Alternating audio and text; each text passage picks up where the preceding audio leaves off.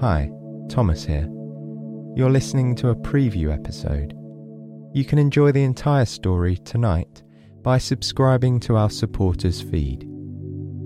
There you'll get access to the entire back catalogue, bonus episodes, and more, and it's all completely ad-free. Click the link below to learn more. And thank you so much. Me and the team really appreciate your support.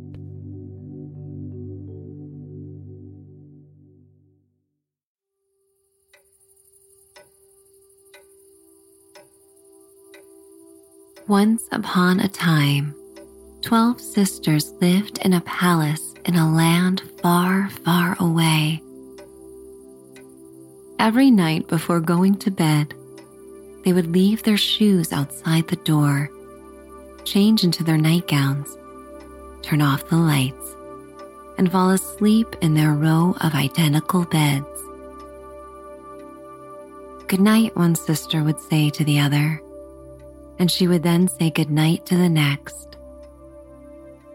The chain of goodnights rarely reached the other side of the room, as at least one of the sisters had usually fallen asleep by then.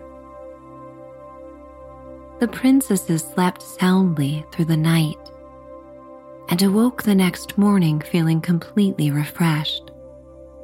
But there was a mystery that no one in the palace could explain. Every night the princesses left their shoes outside the room, clean and polished. The next morning the shoes were dirty and scuffed, as though they had been worn all night long. And yet the princesses always seemed as if they'd slept deeply the whole night. When asked about the shoes, they smiled and shrugged, offering no explanation. The princess's bedroom door was closed at night. Their room was on the top floor of the palace, so they couldn't climb out through the windows. What did the princesses do at night? Where did they go? It was a mystery that puzzled everyone in the palace. All that they knew was that the princesses walked or danced so much that their shoes had to be cleaned and mended again and again. One person in the palace was particularly curious about the mystery. A young maid named Freya worked in this wing of the palace and often noticed the shoes as she carried out her morning duties. Freya knew that the princesses would never reveal their secret, but she also had a secret of her own. On her 18th birthday, Freya had received a present unlike any other. Her grandmother gave her a small wooden chest, which at first appeared to be empty. But then her grandmother told her to put her hand inside the chest. And as she did so, she felt something. The soft touch of the finest silk. It was a magical sensation to touch the air and feel something so beautiful. But she was sure the box was empty. She could see that there was nothing inside. Nothing visible, at least. But then, with the help of her grandmother, she slowly took her present out of the chest and held it up to the light. In the golden rays of the morning sun, Freya could just make out the faint outline of a transparent gossamer fabric.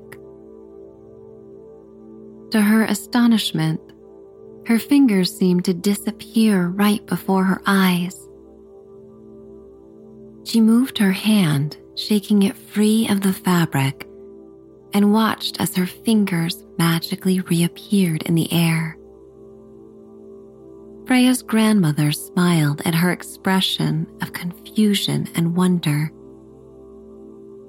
she explained that this magical object was an enchanted cloak, which could render anyone and anything invisible.